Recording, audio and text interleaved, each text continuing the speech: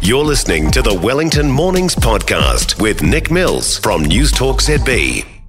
Dame Kerry Prendergast was Mayor of Wellington between 2001 and 2010.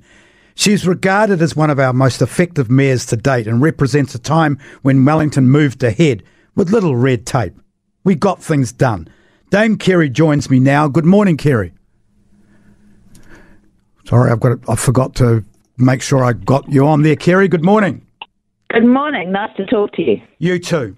How important, and I know we've discussed this on this show before at election time, how important do you feel that it is to, when you want to become a mayor, that you've got some sort of experience of council?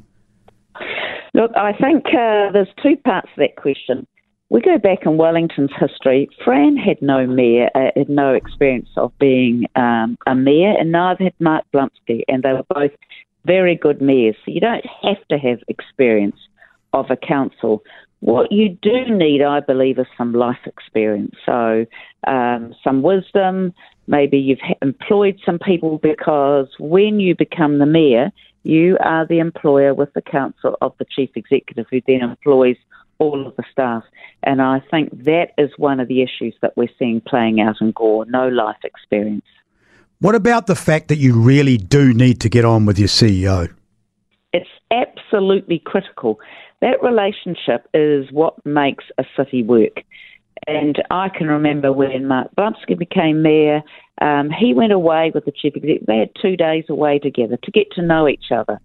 I think you need to really work well at every level with the chief executive. So you're as employer, have to be professional, but he delivers your vision, and you need to be able to communicate in a way that he understands your vision, and you work together to deliver on it.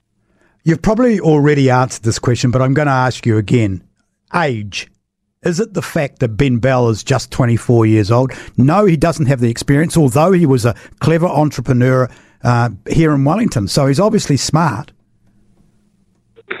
I don't think it's about necessarily smarts. I think it's about some life experience and some having employed people experience, some management experience.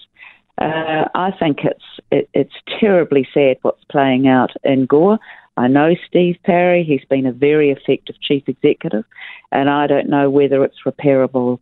It either needs a very good facilitator to work with those two to make them work together, or one of them needs to go. But I think it's very bad for local government what we're watching. I've got the perfect person to go down there and sort it out. Guess who it is? In Gore. Are you looking for a job, Nick? No, not this week, but I'm sure that if anybody can facilitate a breakdown of that magnitude, there'd be one person that I would be putting on a plane damn quickly, and it would be you.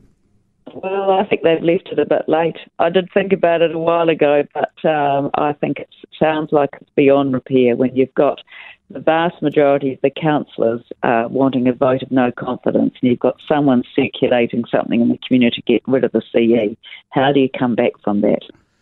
Do we, as the general public, really understand how hard it is to become mayor? Look, he has been elected by the people. That's democracy, and you have to accept that. And short of him doing something criminal, which he hasn't done, he's been elected by the people. So Steve Parry has to make the relationship work, but it needs a lot of goodwill now and support from the mayor and the community while this plays out.